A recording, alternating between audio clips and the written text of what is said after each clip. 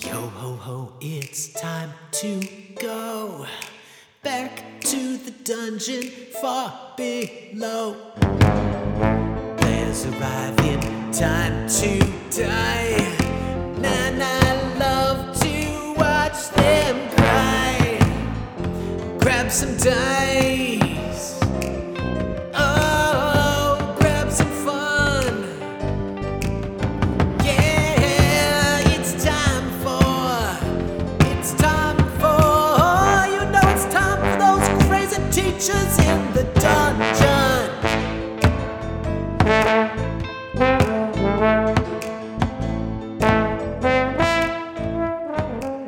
Hello, everybody, and welcome to Teachers in the Dungeon. I am Tom Gross, and Dan, I've been trying to spruce up the dungeon room here a little bit because last week we had Mark Oberly, the freelance writer for Palladium Books. Tonight we've got special guests, and next week we have special guests. I threw a ham bone down the corridor so that to keep the goblins busy for a little while, so they won't be disturbing us. Right. So I think we're good. Hey, this is Dan Ream, co-host Teachers in the Dungeon. Hello, Dan. Hello, with audio problems and all, but I'm here. Yes, indeed. We brushed off a couple extra stones tonight to sit down around. A big topic over the last several weeks, maybe a month now, has been the release of the Baldur's Gate 3 game. And we couldn't think of anyone better to get this ball rolling and talking about Baldur's Gate 3 than two of our friends who joined us at our summer camp this last year. We got Jared and Jay Gross. Gentlemen, thank you for joining us. I have to ask, you're not currently playing right now while we're talking, are you? I strongly considered it. Yeah. I'm not going to lie. Was, to be honest, but that's okay. I'm thinking about it, if that counts. So we've convinced you to put it down for just long enough to talk about it. Yes. But half my mind, like that scene in Social Network when he tells him that, like, you have the tiniest fraction of my attention, my brain. That's where I am right now. The rest of my brain is down in the basement thinking what I'm going to do next. So I guess to get things started, I played Baldur's Gate years ago on the PC. I couldn't even tell you. Something of the Sword Coast. Does that sound familiar? Legends of the Sword Coast, maybe it was. But loved playing the game. It was right at the beginning of my professional career of teaching. So I played for several months, maybe a couple years, and then teaching sort of took over my life and had to give it up. Add that and a beholder that I could not seem to get past. So it was a discouraging piece of it all also. So lots of things have changed in the video game world since Baldur's Gate PC game came out. So I guess let's start with this. What is your overall take, or if you want to do a grade, how has it been for you playing the game? Just give us a general impression of Baldur's Gate 3 from your playtime. I'll defer to my little brother first. Okay, thank you. I've actually also had played Baldur's Gate 1 and 2 20 plus years ago now, I guess. I played those games a lot, like an embarrassing amount. I had a good friend that I worked with at the time. He was also playing them, so we would come into work every morning and compare notes as to where we were at and what we'd seen and what we'd fought and the crazy stuff that we had done. And there was a day that I remember I was down in my basement, actually in this very room, and I was playing, and I stumbled out of the office, and I realized that I could see dawn, like there was sunlight coming through the basement windows, and it was like 4 a.m. and I had to go to work in like 3 hours. So I'm way too old for that anymore. But so I played Baldur's Gate 1 and 2 a lot. And so Baldur's Gate 3, when I read about it, I guess it's been like 3 years now since they announced it, had a really long dev cycle. I was really excited to try it again, just to see if they could recapture that magic. And I will say that for the most part, video gaming has changed a lot, and we can get into that, what's changed, but it really scratches a lot of the same itch as those original games. Like, it is as close as you can get to playing D&D without actually having to deal with other people. Nice. Well, I think we're going to get into that, a little bit more discussion about how it's like D&D. But Jared, how about your general impressions of the game so far? This is going to be an interesting comparison and contrast between Jay's experiences and mine. The last video game of any type that I invested time in was Tiger Woods 2014 for the Wii. I am not a video gamer at all. I will occasionally do like Call of Duty sessions with my kids. They had a great time running around and shooting me while I'm trying not to, fall off a ledge or, and they knew I was on a timer because after about 45 minutes of that nonstop, I'm running one way and I'm looking a different way and I'm shooting a third way, I would start to get motion sick. Oh. So for me, modern video games, like I'm a fairly smart person, but my brain cannot visually process what's going on the screen when it just changes that fast. So for me, modern video games, I'm not interested. Yeah, I know. I'm with you on that. I mean, I have tried to play Super Smash Bros. With my oldest son, and it's not fun. I've seen him play that. It's not fun. Yeah. So my daughter, who's 23 or will be in a couple weeks, she's been for the last couple years, Dad, I want to find a video game you're going to like. Dad, I want to get you into a video game. And this one came out. And I think, Jay, you were the one that talked to me about it. Yeah. And I even asked you, what's it like? And you said, it's a D&D game based on the 5e rule set. I didn't even know that much. And I was instantly like, oh, okay, let's try this out. Now, I don't have any PCs at home. My kids, who are, like I said, are both adults, they went together and bought a PS5 like 2 weeks ago so that we could have a console at home on which we could play it. I have to play it on my son's PC. So you're doing the PC version. Correct. And I'm doing the PS5 version, and I am having an absolute blast. I have nothing to compare it to other than Tiger Woods 2014 for the Wii. Things have improved since then. Okay. Hey, just out of curiosity, Jay, well, I'm guessing, Jared, you're going to know on this, but Jay, did you ever play Skyrim? I tried. I did. I tried. So my oldest son, the one I played Super Smash Bros. With, this was back when he still lived at home. He said, yeah, Dad, you'll love this game. It's really cool. Fantasy role playing. You'll love it. I played it for about 15 minutes and I gave up. I just couldn't control the camera, the movement. I have this this memory of constantly running into a stone wall, looking down at the floor, and something was attacking me from behind, and I couldn't figure out how to turn around. I couldn't figure out how to get the camera where I needed to go. And I was like, I'm too dumb to play video games anymore. I'm done. Okay. Jared? I actually made it a little bit longer in Skyrim. Yeah, because my kids played Skyrim, and of course, they talked with my nephew there, and they would talk about it. And that was the game that Leah kept saying, Dad, I think you'll like this. It's the one that's most like D&D. Mm-hmm. And I mean, it was years ago that I tried it. Elder Scrolls, or is that? Oh, maybe that's the one I tried. I think that wasn't Skyrim. I think it was Elder Scrolls was the one that I tried. Isn't that okay? It's all the same franchise. Yeah. I don't remember. I'm going to show my ass all throughout this when we talk about other video games, but I'm pretty sure those are the same thing. Yeah. Yep. Oh, all right. And yeah, I played it for an hour or two, and I couldn't get it just didn't grab me. Yeah, but this was long before I had played D&D. So, and I don't know, that was, oh gosh, I don't know how long it's been out, 10 years. So it just didn't grab me.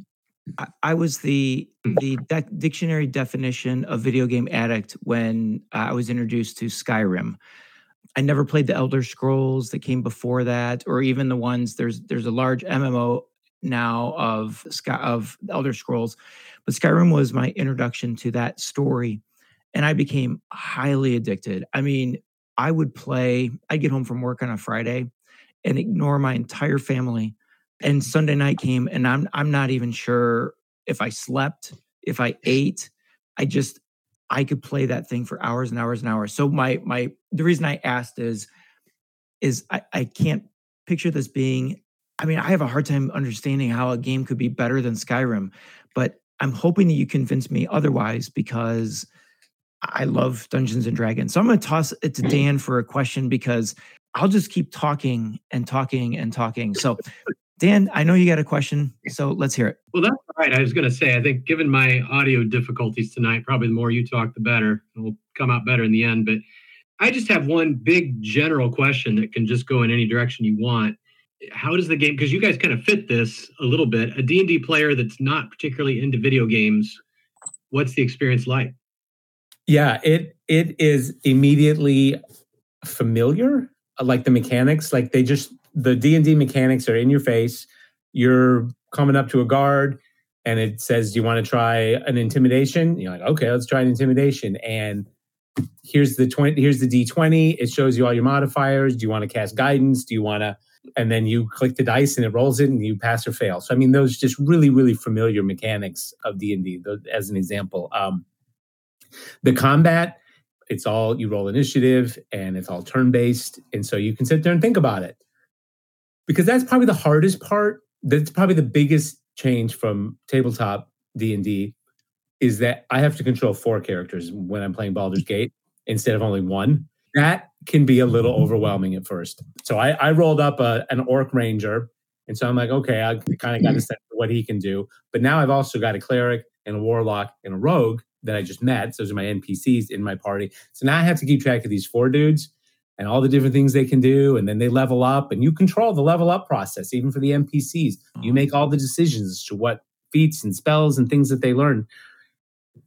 It's a lot. It's a lot. So in that sense, it can be a little overwhelming and a little more complicated even than, when I only have to keep track of one guy. That's probably been the biggest learning curve, that and the damn camera, but that's just because I'm old. Baldur's Gate 2, it was all 2D sprites. You didn't have 3D cameras swinging around. Right. Yeah, so I think, and anyone coming into this with a D&D 5e background is going to be right at home. Jared? Yeah, I would agree with that. Several thoughts as listening to Jay there. If I didn't know D&D 5e, I would already be done with this game. I would be lost, overwhelmed with choices and options and actions that I couldn't possibly. Now, we had 3 choices of difficulty, and I didn't want to be a wuss, so I put it on the medium one. If I had started on the tutorial level, perhaps that would have been a gentler introduction into the gameplay. But Jay's right. It throws you in right away. Like I said, I'm going to show my ass all night. That's fine. I am playing a drow sorcerer because that was the first one that came up when I created a character and I couldn't figure out how to change it. I guess I'll just take the default. This must be the best one. Yeah, I had no idea how to take. I mean, I'm pushing buttons. I'm like, okay, it doesn't change. Fine, I'll just. Oh, wow. I've never played a sorcerer, so that's part of the fun for me. Is this gives me a chance to play character types that or classes or races. I think I'm a drow or half drow that I've never played before. Jay and I were just, if you go back to our text thread, a lot of it over the last week has been Baldur's Gate related. Oh yeah, sorry, we weren't going to say that. Hopefully our boss is this. Yeah. Sorry, Dr. Jarvis, if you're hearing this. When Jay told me that the combat was turn-based instead of live action, that's what made me want to play it. Yeah, because I can't process when I have to real time fight. But the fact that I can sit there, and if it takes me 30 seconds to figure out what I want to do and another 45 seconds to figure out how to do it and which combination of clicks and scrolls to do it, like the music is making it tense and it makes me feel like I'm on a clock, but I'm not. I can take as long as I want, and I really appreciate that. That's probably, Tom, you said you played That the is old- what I loved about the original Baldur's Gate. I was going to say that's one of the things that's changed. The old ones were turn-based under the covers, but it created the illusion of being real time. The way it worked, if you hadn't played it, Yeah. you'd hit the space bar to pause the game. You'd click on your fighter and you say attack that guy, and you click on your cleric and you say heal that guy, and you click on your wizard and you say cast magic missile on that guy, and then you'd hit the space bar and you'd see what happened. And under the cover, the software is doing everything in actual turn order, but most of that is hidden, and so it's doing it really fast. And once the guy the fighter was killing is down, then it'll say, okay, you probably want to go attack that guy instead. And it'll sort of make choices for you. So it looks like everything's happening simultaneously, but it's really not. And then when you get mad because your stupid cleric didn't do what you told him to, you hit spacebar again. You say, no, I want you to cast that healing spell on that guy. And then you hit spacebar again and you see what happened. And so it kind of hid a lot of the turn-based, and it kind of tried to disguise it and make it feel like it was real time, even though it really wasn't. This game just does away with all of that. It is strict initiative order, turn-based. You click the thing when it's the end of the turn, and it goes to the next person in the turn order. So you have to play 4 characters at once, or is that just an option? If you want to live. That's the most that you can have in your party. Yeah. I see. Can this be multiplayer? Can you play this with folks, or is it pretty much just yourself? There is a multiplayer option, but I have not explored that at all. Because then both our wives would be mad at us simultaneously. Other than individually, it's separately. Exactly. Keep those as independent events. Correct. Yeah. But then you could each blame the other. That's deflect, very true. deflect, attention. Yeah. So you mentioned in the turn base, you mentioned the initiative, and is there actual digital dice rolling? There is when you're doing saving throw or like checks, like persuasion checks, intimidation checks. Yes, you actually see an animated dice on the screen, a D20, and you click it and it rolls and tells you your response. In combat, I think there's like a log that, you can hide all of that. So you don't really see it just tells you, did you hit, did you miss, how much damage did you do? But again, going back to the planning, I'm a rogue doing a ranged attack from a high position, and I target a character on the ground. When I target that character, before I fire the arrow, it'll tell me what % chance I have of being successful. Oh. And it'll tell me, and there are green things. You have advantage. You have the high ground. My goodness, does Baldur's Gate really value the high ground? Yeah, if you haven't started playing, get the high ground. High ground, yeah. And it's not even have to be one ledge, a few feet is enough. The percentage is both infuriating and helpful. I'm trying to do my warlock. What does a warlock do? Eldritch Blast. Trying to do Eldritch Blast on this ogre. I got advantage. 96% success rate. I missed. Just about threw my son's PC through the window. I'm the math guy. 96 ain't 100, bro. Don't tell me the odds. And you can also, and again, I discovered this last night watching my daughter play it for the first time. I've got about 18 hours in. She was playing it for the first time last night. When you target an enemy, you can push, some friggin' thing, and it'll bring up the enemy stat block. Mm-hmm. Oh, this is their armor class. This is how many, this is what they're resistant to. I didn't know. I know, Jay. I'm watching Jay on the video. He's shocked. I've only got like 12 or 13 hours in it, but yeah, I hadn't discovered that yet. No, I thought she was a wizard. She was like, no, Dad, you just push the down button or whatever. Oh.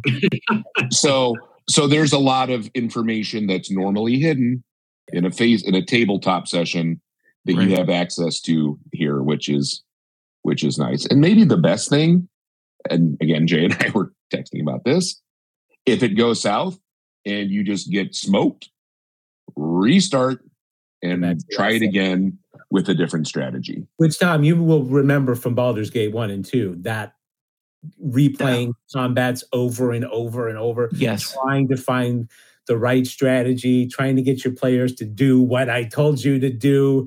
Yep.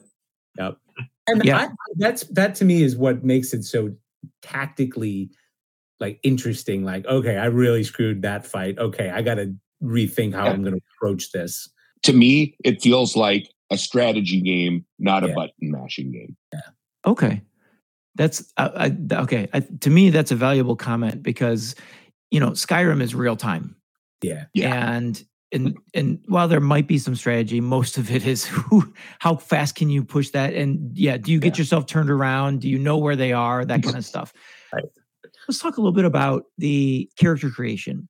How detailed is that? Now, Jared, you mentioned that you went with default because you couldn't figure it out. So is it a complicated process? And how many steps are there? How much time should I set aside to create a character in Baldur's Gate 3? You could easily, I mean, if you really want to get into it, probably spend 2 or 3 hours on it. It is incredible, the visual options that you have to customize the look and feel of your character. It is astonishing. If you want, you can customize their genitalia. Not joking. That is an option. I did not find that menu. That was not one of the default options. Found it, and Maybe that was PC only. Explored it a little bit. Like just enough to go, oh, this is kind of weird. I don't know how much I want to see my orcs junk. We'll just go with the standard. Standard junk. It's tattoos, hairstyles, hair colors, facial hair, scarring. The one thing that you don't have that kind of surprised me is like physical builds. Like I thought they might have like a slender athletic build or a stocky husky build. They really don't. You pretty much have everything sort of gender coded. You have a male and a female physique for each race, and I don't know, it's probably got 10 or 12 races. But within that, there is an overwhelming amount of customizations you can make. What do you know? Or you can just take Drow, Warlock, and call it a day, or Sorceress, and call it a day. Sure. Yeah, you're playing in 5 minutes. And they do have pre-rolled characters. If you don't want to do any of that, if that's too overwhelming, you can actually just take a canned pre-rolled up character and you can be in the game in minutes. That's probably what I did. I didn't realize it. That's possible. I picked her name. Okay. I think you can actually play as some of the NPCs too. I think that's an option too. Okay. Oh, okay. Are the NPCs, are there notable names that you encounter? Like, is Dritz Duerden in the game, or Jahara, or Minx Zimbu? The only one that I'm not super deep in the D&D lore. The only one I've seen that I recognize, I think, is Volo, who I think is a bard. Yeah. Yeah, you're in a totally different part of the map than I am. So that's the thing is we're talking about the stuff that we're doing, and I'm like, I don't know what you're talking about. I didn't do any of that. Really? Yeah, the game is freaking huge. So very open world. Yeah. Unlike, do you just randomly in random spaces, or can you choose where to go? Oh, totally choose. It just, you literally come to a fork in the road and you pick a path, and then something happens, and something happens, and you get this quest assigned to you, and then you have to go over there and do something. But on the way, you get distracted by something shiny, and you never make it. And I've got a list of unfinished quests, about 8 or 10 of them. Yeah, it automatically journals for you, which, as these guys, as Dan and Jay know, having played with me now for about 4 years, I'm terrible. I don't write down squat when we play over the table. So having an automatic journal is delightful. But can you choose where your character spawn at the very beginning? Like, I want to be in Waterdeep, or I want to be, or is it drop you somewhere? No, you start on a beach. Wow, there's like a little in prologue thing, and after that, you are basically shipwrecked on a beach. Have no idea where you are, and you just pick a direction and start walking. Like, I walked up to this stone door. I failed my unlock saving throw. Okay, crap. Well, I guess I'll go off and wander in that direction. Jared came up to that door and he unlocked it. And so he went and did a bunch of stuff that I didn't see simply because I couldn't unlock the door. And he's talking about, I went through these ancient ruins. I'm like, I don't know what you're talking about. He's like, you unlocked the door? I'm like, no, I couldn't get through the door. So I went over here and met a bunch of druids. Yeah, it's pretty crazy. This is This is quite amazing. So we've talked about character creation. We've talked a little bit about combat. Let's talk a little bit, since you guys both have different experiences as far as the story goes. Give us a summary. Where have you been? Is it possible to give a summary? Okay, so yeah, let's okay, you start in a beach. The name of the game is Baldur's Gate. I haven't seen Baldur's Gate yet. I was going to say, is this all along the Sword Coast then? Yeah. I there's a lot of references to Baldur's Gate, so I assume later chapters will get there. But so after I couldn't get through this door, I wandered off and I found a druid encampment, and they had taken in a bunch of tiefling refugees from something happened. The tieflings had to flee their home. And there was going to be a lot of tension there with the tieflings and the druids wanted the refugees to leave. And then the roads weren't safe because of some goblins. And so then I went off to try and find the goblin encampment to speak to the goblin leader. And I should also mention you have a tadpole in your head. I forgot about that part. Very important. A mind, in the prologue, you get captured by some mind flayers, and they stick a tadpole in your brain that supposedly over time it will turn you into a mind flayer if you don't deal with it. So that's kind of the long running story arc. Okay. So then I go off to try and find the goblins, and along the way I go through this abandoned village, and that spawns 6 or 7 more quests that, while you're in this abandoned village, rooting around in basements and cellars. And it turns out the local healer was actually a secret necromancer and had this huge underground lair. And I mean, it's crazy. So I finally make it to the goblins after, I don't even know how many days, like real world days have passed. And so and now I'm crawling around in the rafters of this crumbled temple that the goblins have taken over. And it's big. It's big. And so thankfully the auto journaling thing helps immensely. Like, wait, why am I even here? Who am I want to talk to? What was I going to talk to him about? Like all those things that my nephew keeps track of when we play D&D. Yes, he does. Yeah, so the game has a built-in Scott. So it just has a built-in Scott. Yes, that's my son. Another thing that I like about those plot quests is that on the world map that you can access at any time, it drops markers where you encounter those plot points. Oh. So as I'm scrolling around the map, I'm like, oh yeah, what's that white diamond over there? And I put the cursor on it. Oh yeah, I was supposed to go find that goblin overlord that Jay was just talking about, but I took the right fork instead of the left fork at a certain point. Like, I see the goblin village on my map surrounded by dark. Right. And all the map I've explored is way over on the other side of the map.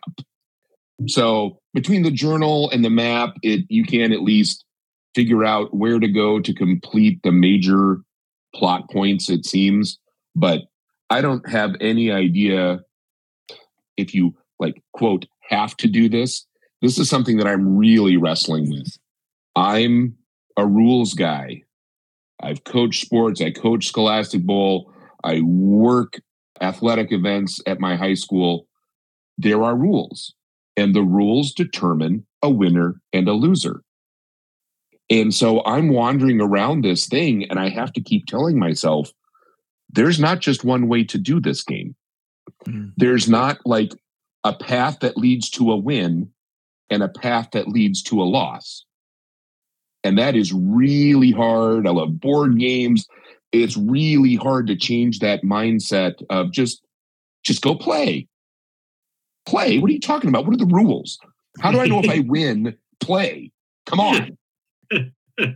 And Jay, I can see my brother smirking here on the video because this same conflict goes back to about the time we could walk and talk.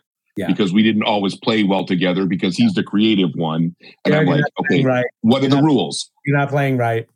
Oh my God. That Jay, your voice, squeaky 4-year-old Jay, Mom, he's not playing right, is in my head as I'm playing this game now as a 53-year-old teacher and adult.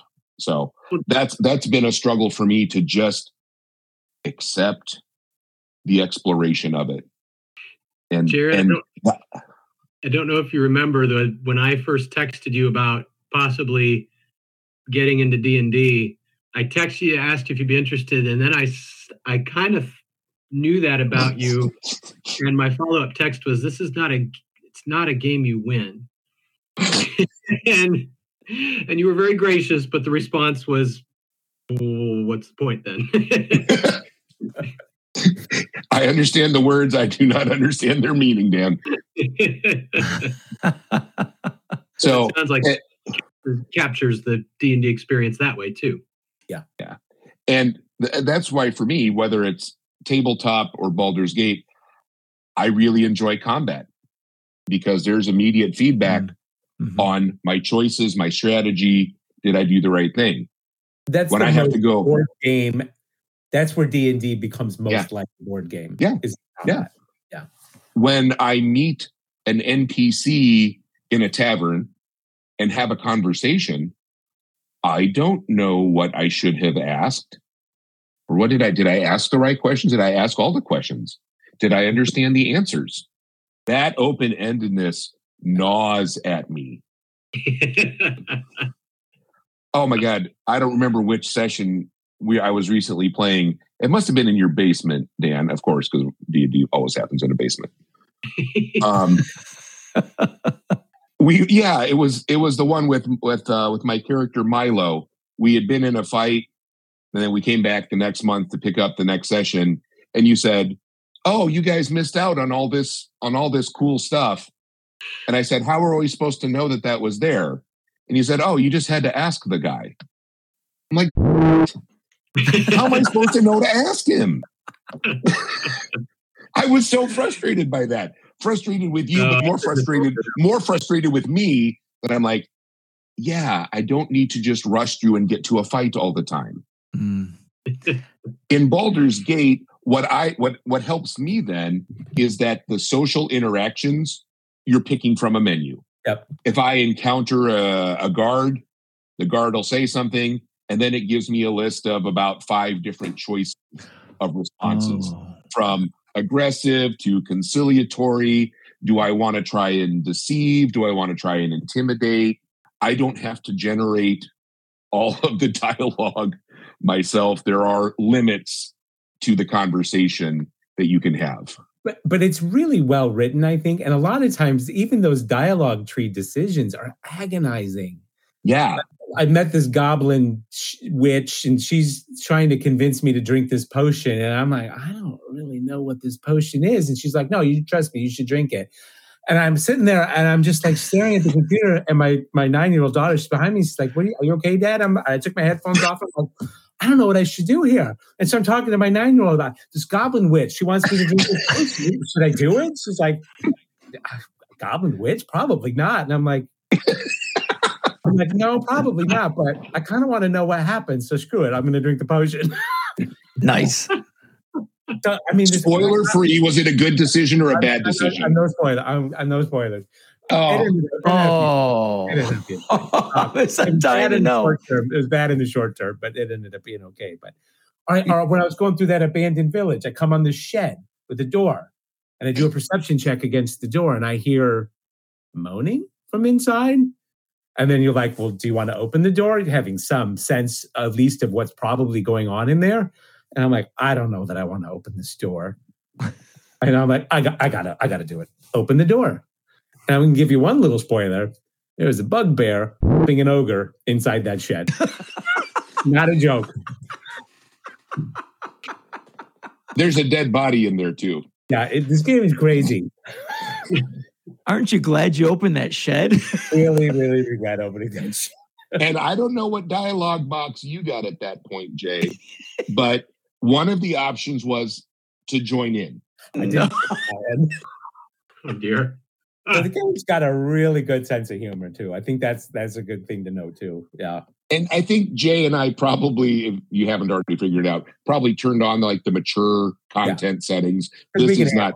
If you have little ones at home that are considering this, you can turn off that level of filth. Okay. Interesting. So, you guys are bringing up some really, in my head, some really cool situations. What What is something that's happened, and maybe you've already shared it, and the shed doesn't count, okay? What is something that you're in that sort of zone of playing? You've been on for an hour and a half. What is something that's happened in the game that has made you sit up and be like, okay, like a combat, an NPC you've encountered where you're like, whoa, what is this? Have you come across something like that has just been a sit up moment and 1000% I'm zoned in? I was watching my daughter play last night. Like I said, she had just rolled up her characters. My characters are at level 3, almost to 4. I don't know where yours are. Probably similar. I'm at 3 also. Yep. Yeah, Leah's characters were 1. Maybe she'd gotten them up to level 2. She's walking along, and my daughter, the person, loves animals. And a rat runs past her on the street, and she initiates a conversation with the rat. And I'm sitting there watching going, will you go fight something? And she initiates a conversation. She and the rat start talking. The rat starts talking about its feelings and why it's upset, and then tells her to follow it. I stood up with my mouth wide open, watching this interaction. It's over by the druids, so of course everybody's, half the druids have wild shaped. I don't know if the rat was wild shaped, but because I had tried to talk to some of the druids, I tried to talk to a bear and a pig, and they just made the appropriate noises, and that's the end of the conversation. But Leah persisted and engaged this rat in conversation, and it led to a building that I didn't even know you could go into, and like this whole hidden tunnel, and it solved one of the plot points, all because she talked to a rat that ran in front of her. And I was thinking, you know what I thought? How the hell was I supposed to know that I was supposed to talk to the rat? You did it wrong, just like with Dan's session. I did it wrong again. Yep. I was just blown away at how that one minor decision on the decision tree leads to an entire branch and branches off branches. Yeah. It was unbelievable. I'm going to say my example. I didn't talk to the rat, so I didn't have any of that either. You missed out. Yeah. So in the same abandoned village as the Bugbear Love Shack, there is this home. Totally everything has been destroyed. Everything's run down. There's no people left other than some goblins. You find this what was the home of a healer, and you find a mention in their ledger. You find a ledger, and it leads to a basement where you think maybe I can go find some potions or something down here in this basement. And you start reading some of the journals, and there's just some weird sort of dark things going on with this guy. And again, you're not talking to an NPC. You're just reading stuff left behind and reading the clues that they left behind. And then you find this secret door in the cellar, and it leads into this whole giant lab. And it turns out this guy was this crazy necromancer, and he had this evil book of necromancy that he was trying to decipher. And you find the book, and then you have to figure out what you're going to do with it. So one of your NPCs is who is this sort of morally nebulous rogue. He's like, dude, give me the book. I'll hold the book. And I'm like, well, that doesn't seem right. And then my cleric is like, you should destroy this book. I'm like, I don't know that I should destroy it either. And I'm like, I don't know what to do. And so I'm just like this moral dilemma. Like, what do I do with this book? And so that was a really engaging little subplot. And again, it's all, you're just reading clues and finding the artifacts left behind by this guy who's, presumably been dead for quite some time. And you find out he's got this whole secret life that nobody in the village even knew about. And everybody thought he was this, wonderful cleric and healer, but turns out he's this dark, twisted necromancer. And so it's actually a really cool little sort of short story nestled inside the much larger game. And I still have the book. Of course you do. I was paralyzed by the choice. I'm just going to stick it in my backpack, and we're just going to decide that later. Oh, you know what I did? I destroyed it, and then these 3 shadows popped up and just total party killed me. And I'm like, all right, rewind, stick the book in my backpack. We'll deal with that later. Nice. I should mention here, I have had many total party kills. Combat is hard. And which selection you took, the middle selection on difficulty? Yes. Well, you both did. Yes. Yeah. Balance, I think, is their word. Yeah. I'd read that the easy, whatever terminology they give for it, is really for the person who wants to enjoy the story. Yeah. Combat's just an inconvenience. And then balanced is for both parties. And then apparently the tactician or tactical, whatever the hard one is supposed to be insanely difficult. And for the person who really wants to sit during that turn base and really think about every single little move they want to do, they're like willing to take the time. So that's what I've read about it. Okay. If there's one thing you could change so far about the game itself, what would that one thing be to make it more enjoyable? My biggest frustration is just the camera. I know. I really get frustrated trying to get the camera pointed to where I want it to point. But that being said, you can also do some really cool stuff with the camera. I was last night when I was playing, I had gone down into the Underdark to try and find this lost artifact, and for whatever reason, I kind of swung the camera. I usually try to keep the camera sort of above and behind the party as they walk along, right? But for whatever reason, I don't remember why I did that. I was just kind of swinging the camera. I think I was trying to figure out where I was supposed to go. So I was just swinging the camera all around, and I pulled it way back. And just this beautiful panoramic view of this underground cavern with all these glowing fungus and crystals. And my party was like way over here in the corner. And you would not need to see all of that, but it's there if you want to. And so I was just sort of blown away by that. And then I kind of, it was like a movie, like I kind of zoomed in on my party again. But nice.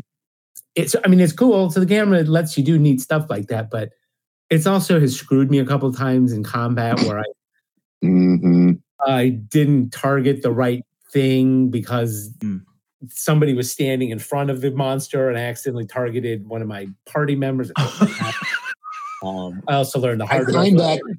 I find that annoying. My rogue has shot party members a couple of times. My wish is that you would get a warning that it would say, hey, do you really mean to target somebody in your party? But that's more my stupidity than anything else. I'll own that. I think, Tom, if I had, that's probably has been the biggest pain point just for me, is just swinging the camera around, navigating at what I wanted to point at. You know, the old days, Baldur's Gate 2, you didn't have a camera. Everything was fixed, 2D map, and, it showed you what it showed you. Those days are over, so things are a lot more complicated now. But so that would probably be that's been the hardest thing for me to learn. I feel like maybe I don't want to say mastered, but I'm a little more comfortable with the camera than Jay is. But I did have a real... I wonder if it's easier on the PS5 with the controller. I was just going to ask that. I was just going to ask that. Sure. Yeah, I'm just using the joystick.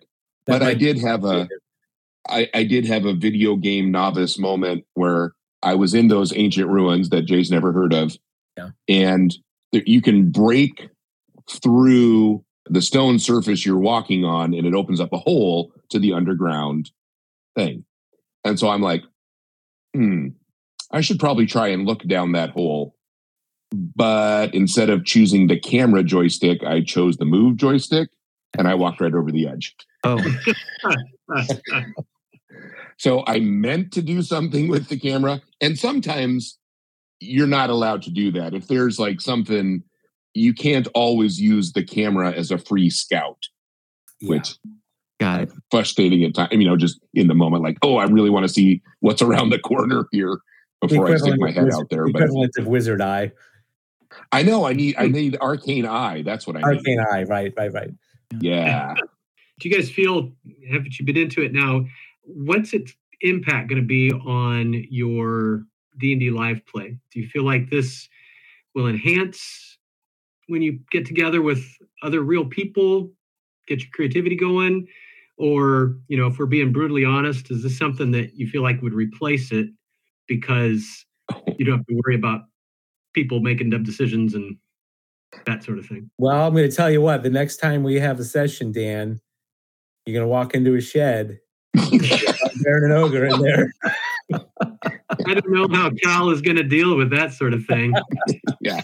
It has sparked a few ideas. I'll be honest. There's probably going to be some stuff, maybe the bugbear and the ogre, maybe not, maybe some other stuff that I just lift whole cloth and stick it into our game.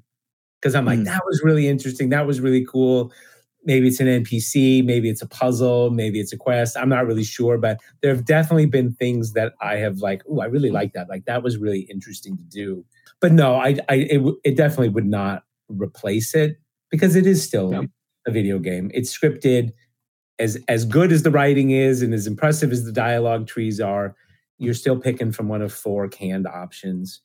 It's never going to replace, the nonsense that you guys bring to the table and cause me to spin off into weird directions that I would have never imagined. Yeah. And especially my D&D experiences, other than one session, all of the D&D experiences I've had have been with Dan and Jay and my kids and our friend Rob, who I know has been on your podcast before. I mean, these are people that I've known my whole life. So I would never sacrifice those times for us to be together, those social interactions, for the sake of a video game. Now, it's certainly convenient to come home at 11 o'clock on a Friday from a poker game and go, I think I'll just try that combat one more time. I don't have to worry about getting everybody together and, True. So it does scratch an itch, but it scratches a different itch. Is it easy I will to walk? get frustrated though, like watching some of the people in our party like take 2 minutes to make a decision when I'm used to like, okay, now you're going to do this. Now I'm used to being, you guys know, I like being in control. I'm a teacher. I like being in control. So in this game, you are in control. Yeah. Yeah.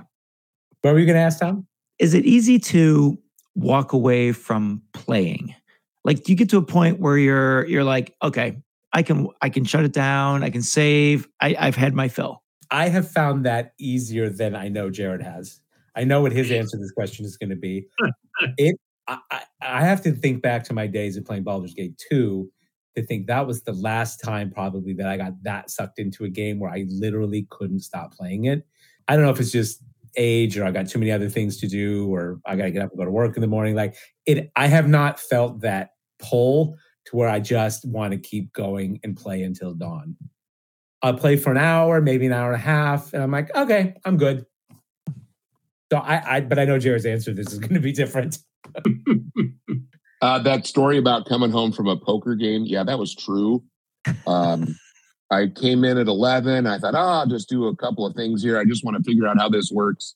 Grabbed a cocktail, and the next thing I knew, it was 2 a.m. Came home from school on Monday, went downstairs to the PS5 at 4:30. At some point, my wife brought me some dinner. That was right at a TPK.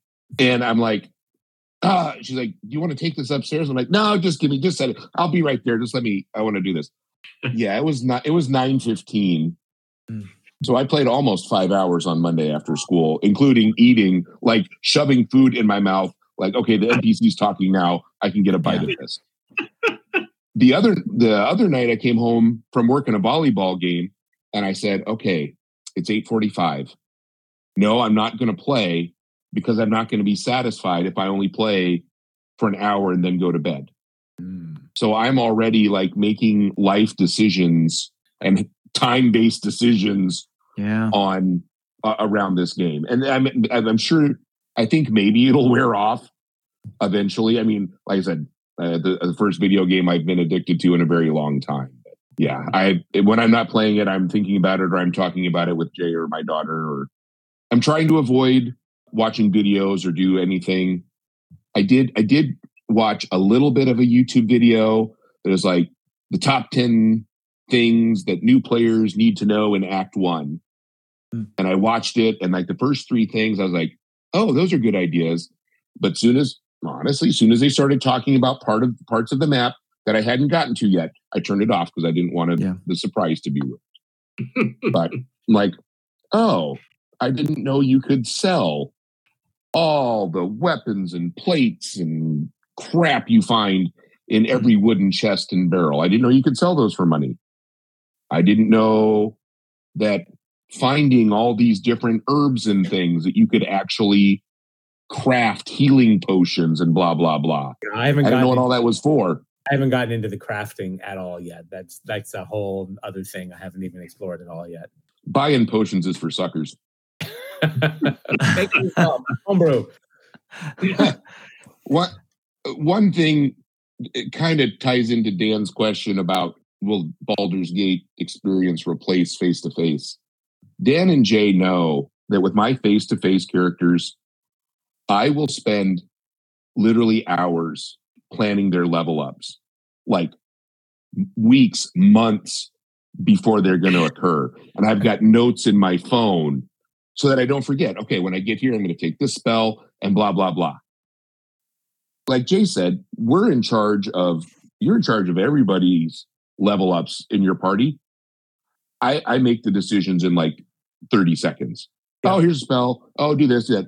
I am not investing the time in these electronic characters that I am in my own characters. Yeah. I spend a lot of time thinking about, I'll text these guys, oh, okay, well, I just spent my entire prep period trying to figure out what 2 spells I'm going to get when my wizard gets the next level. I think that's a good point. I definitely don't have the emotional attachment to my Baldur's Gate character. No. He has died numerous times. Whatever. Rewind to the last save point and try again. Yeah. The stakes are not as high as they are in a tabletop game where if Dan kills off one of my characters, I know Dan isn't going to let me replay that combat. So I do think they feel more, I guess, disposable is the word I would use. Yeah. Oh, okay. Good point. I was just going to say, when we talk about the difference between the in-person versus the Baldur's Gate video game, I have to say, we hang around a lot of teenagers. I have not heard a single teenager talk about this game at all. And it makes me want to kind of ask kids, hey, have you played Baldur? I don't know. Is it do kids just have Xboxes and not PlayStation 5? I don't know the answer to that. Because I have an Xbox. And it's not even an Xbox One, so I probably will not be eligible to get this game because I doubt they're going to make it for the regular Xbox. But I do find that to be kind of interesting that, over the last 2 weeks, I've spent a lot of time with kids that play a lot of games and they're face-to-face games, and not a single kid has said anything about Baldur's Gate. I don't know numerically, financially, how this game is done. I don't know. Any of you seen? But I am amazed. I am amazed at the possibility that it brings. I don't have it. Yeah, I don't have an explanation for the lack of interest from teenagers. I don't know. Well, cool. This has been a lot of fun. I love hearing about video games, and you have enticed me. I don't think I'll be able to go out and get a PlayStation 5, but if it ever does come out for the Xbox as an Xbox product, I do believe this will be something that I will pick up, if nothing else, for the Dungeons and Dragons aspect. For that month where we end up not playing because we just can't get a game together. Right. It could satisfy. And I felt like Skyrim did that for me. Okay. Skyrim bridged a lot of gaps in face-to-face role-playing. If I can do it in a framework of 5th edition Dungeons and Dragons, I can only imagine how tied up I could get. It does sound like a lot of fun, and it sounds massive. It is massive. If you think back to playing Baldur's Gate 1 all those decades ago, the main criticism of that game at the time was that you would spend all this time walking and exploring this wilderness area only because there was one interesting thing in the bottom left corner. Yep. And you'd have to, uncover and walk across the whole thing, say, oh, there's the cave I'm supposed to go into. And I just spent, an hour and a half walking. Yeah. Baldur's Gate 3 is dense with quests. Mm. There is stuff to do. And so you never feel like, what do I do next? I don't know what I'm supposed to do next. You got I got 8 quests going. I got to pick one of them. Just pick one of them. Go do it. I was texting Jay today. I've got 3 things I want to do when I get home, and I don't know what order to do them in. And those 3 things were not mow the lawn, make dinner, and clean the house. Have those things been done? I don't think. All right, Have my those wife things can't been do done? that. No, those things. A plate of food appeared. I'm not even sure where it came from. It's also interesting, Tom. Those old games, I actually looked it up while we were talking because I couldn't remember, are based on the 2nd edition rules. And this is based on the 5th edition. So you can it's kind of interesting to see how mechanics have changed too over the editions. Mm-hmm. Well, I don't want to keep you guys from playing anymore. I'm looking at the clock. There's still plenty of evening hour to get into the game and start back up, get another quest or gain 5 more, Yeah, Jared, you can play for another 5 or 6 hours before bedtime. Yeah. I'm trying to figure out if Tom cast detect thoughts on me, because that's kind of creepy. It wasn't hard.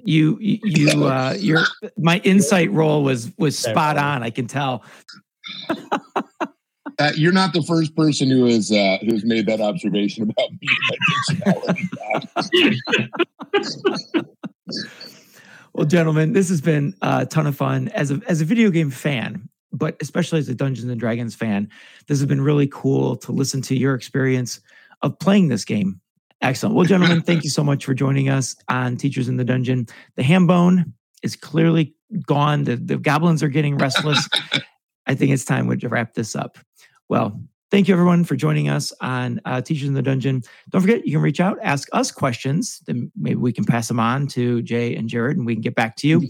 Or if you're playing Baldur's Gate, let us know your experience. We'd love to share your experiences on the air here on Teachers in the Dungeon. You can email us, teachersinthedungeon@gmail.com. Send us a message on Instagram or Facebook, Teachers in the Dungeon, or on Twitter @DungeonTeachers. So for Dan Ream, Jay and Jared Gross, I'm Tom Gross. We'll catch you next week and keep rolling those 20s. See you later, folks. That wraps up today's session, so thank you for listening to Teachers in the Dungeon. We appreciate you and your feedback. Until the next time we see you in the dungeon, we hope you roll high on those saving throws. If you enjoyed the show and want to hear what happens in the adventure, subscribe to the podcast. Have questions, thoughts, or ideas? Check the show notes for our website and our contact information. This podcast is not affiliated or endorsed by Wizards of the Coast, Hasbro, or any other third-party Dungeons & Dragons entity. Teachers in the Dungeon is intended for entertainment and informational purposes only. All names and sounds and any other related items are properties of their respective trademarks and/or copyright holders in the U.S. or abroad. The official Dungeons & Dragons website can be found at www.dnd.wizards.com.